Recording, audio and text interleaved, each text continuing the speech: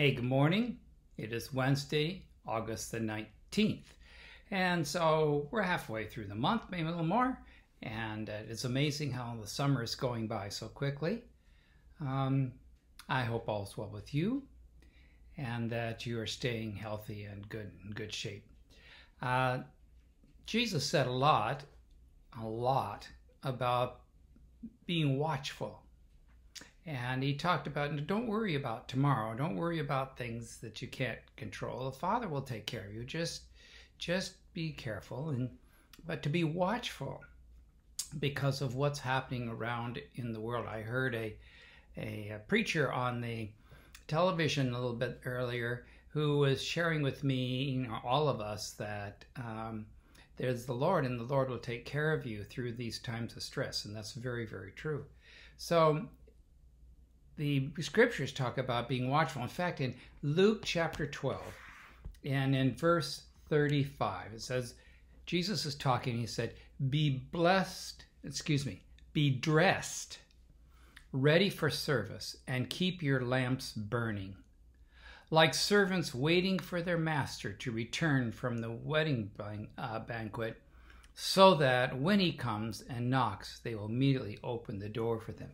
Be ready, be watchful, get ready for things that are coming. And so that was interesting. The story is told by Billy Graham, the late Billy Graham, who told the story of Dwight Eisenhower. When he was president, he was on a vacation in Denver. And while he was on vacation, he happened to hear the story of a poor young man, 6-year-old fellow by the name of Paul Haley. Haley, Paul Haley. And Paul Haley had terminal cancer. But Paul Haley's greatest wish, it was before Make-A-Wish Foundation, his greatest wish was to see the President of the United States. He admired Dwight Eisenhower very much. Well, the President heard about this. And so I said, well, look, let's go and see this boy. So they got the limousine out, they put the flags on, the President went, and they drove right, unannounced. They showed up on a morning to this boy's home.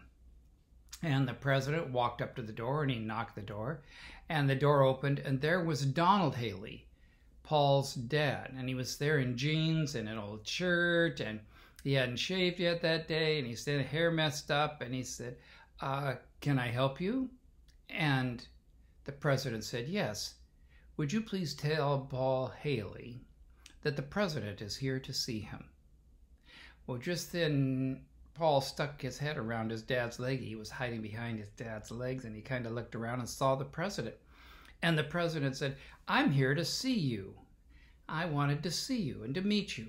So they opened the door, and out came Paul, and he shook the President's hand, and he said, would you like to see my car? And so they went out and they looked all through the limousine, and Paul Haley got to sit in the limousine with the President. They took quite a bit of time, and then after the visit, the President gave him a big hug and shook his hand and said, I'm so delighted to meet you. God be with you, and left. Well, everybody in the neighborhood was talking about, the President of the United States had come to their neighborhood and had come to visit Paul Haley. It was an amazing story. Everybody was happy except Donald Haley. Donald Haley, the father, said, I can't believe it. The President of the United States came to my home, and I'm wearing jeans, a dirty old t-shirt, and I hadn't shaved that day. I looked a mess, and here came the President. Well, you never know. You never know, do you? Jesus said, be watchful, because you don't know when I'm coming. Just be prepared. Get prepared for me to come. How do we get prepared? By loving Jesus and serving others. That's the way we get prepared. Wouldn't it be great if when Jesus comes, he knows that in our heart, we are right there serving other people, helping our fellow man. That's the way we get ready. It's not a rule list that we have to follow. It is service to others and loving him. That's the key. All right, let me have prayer with you. Lord, I thank you for this story of the President. And I thank you particularly for the words of Christ.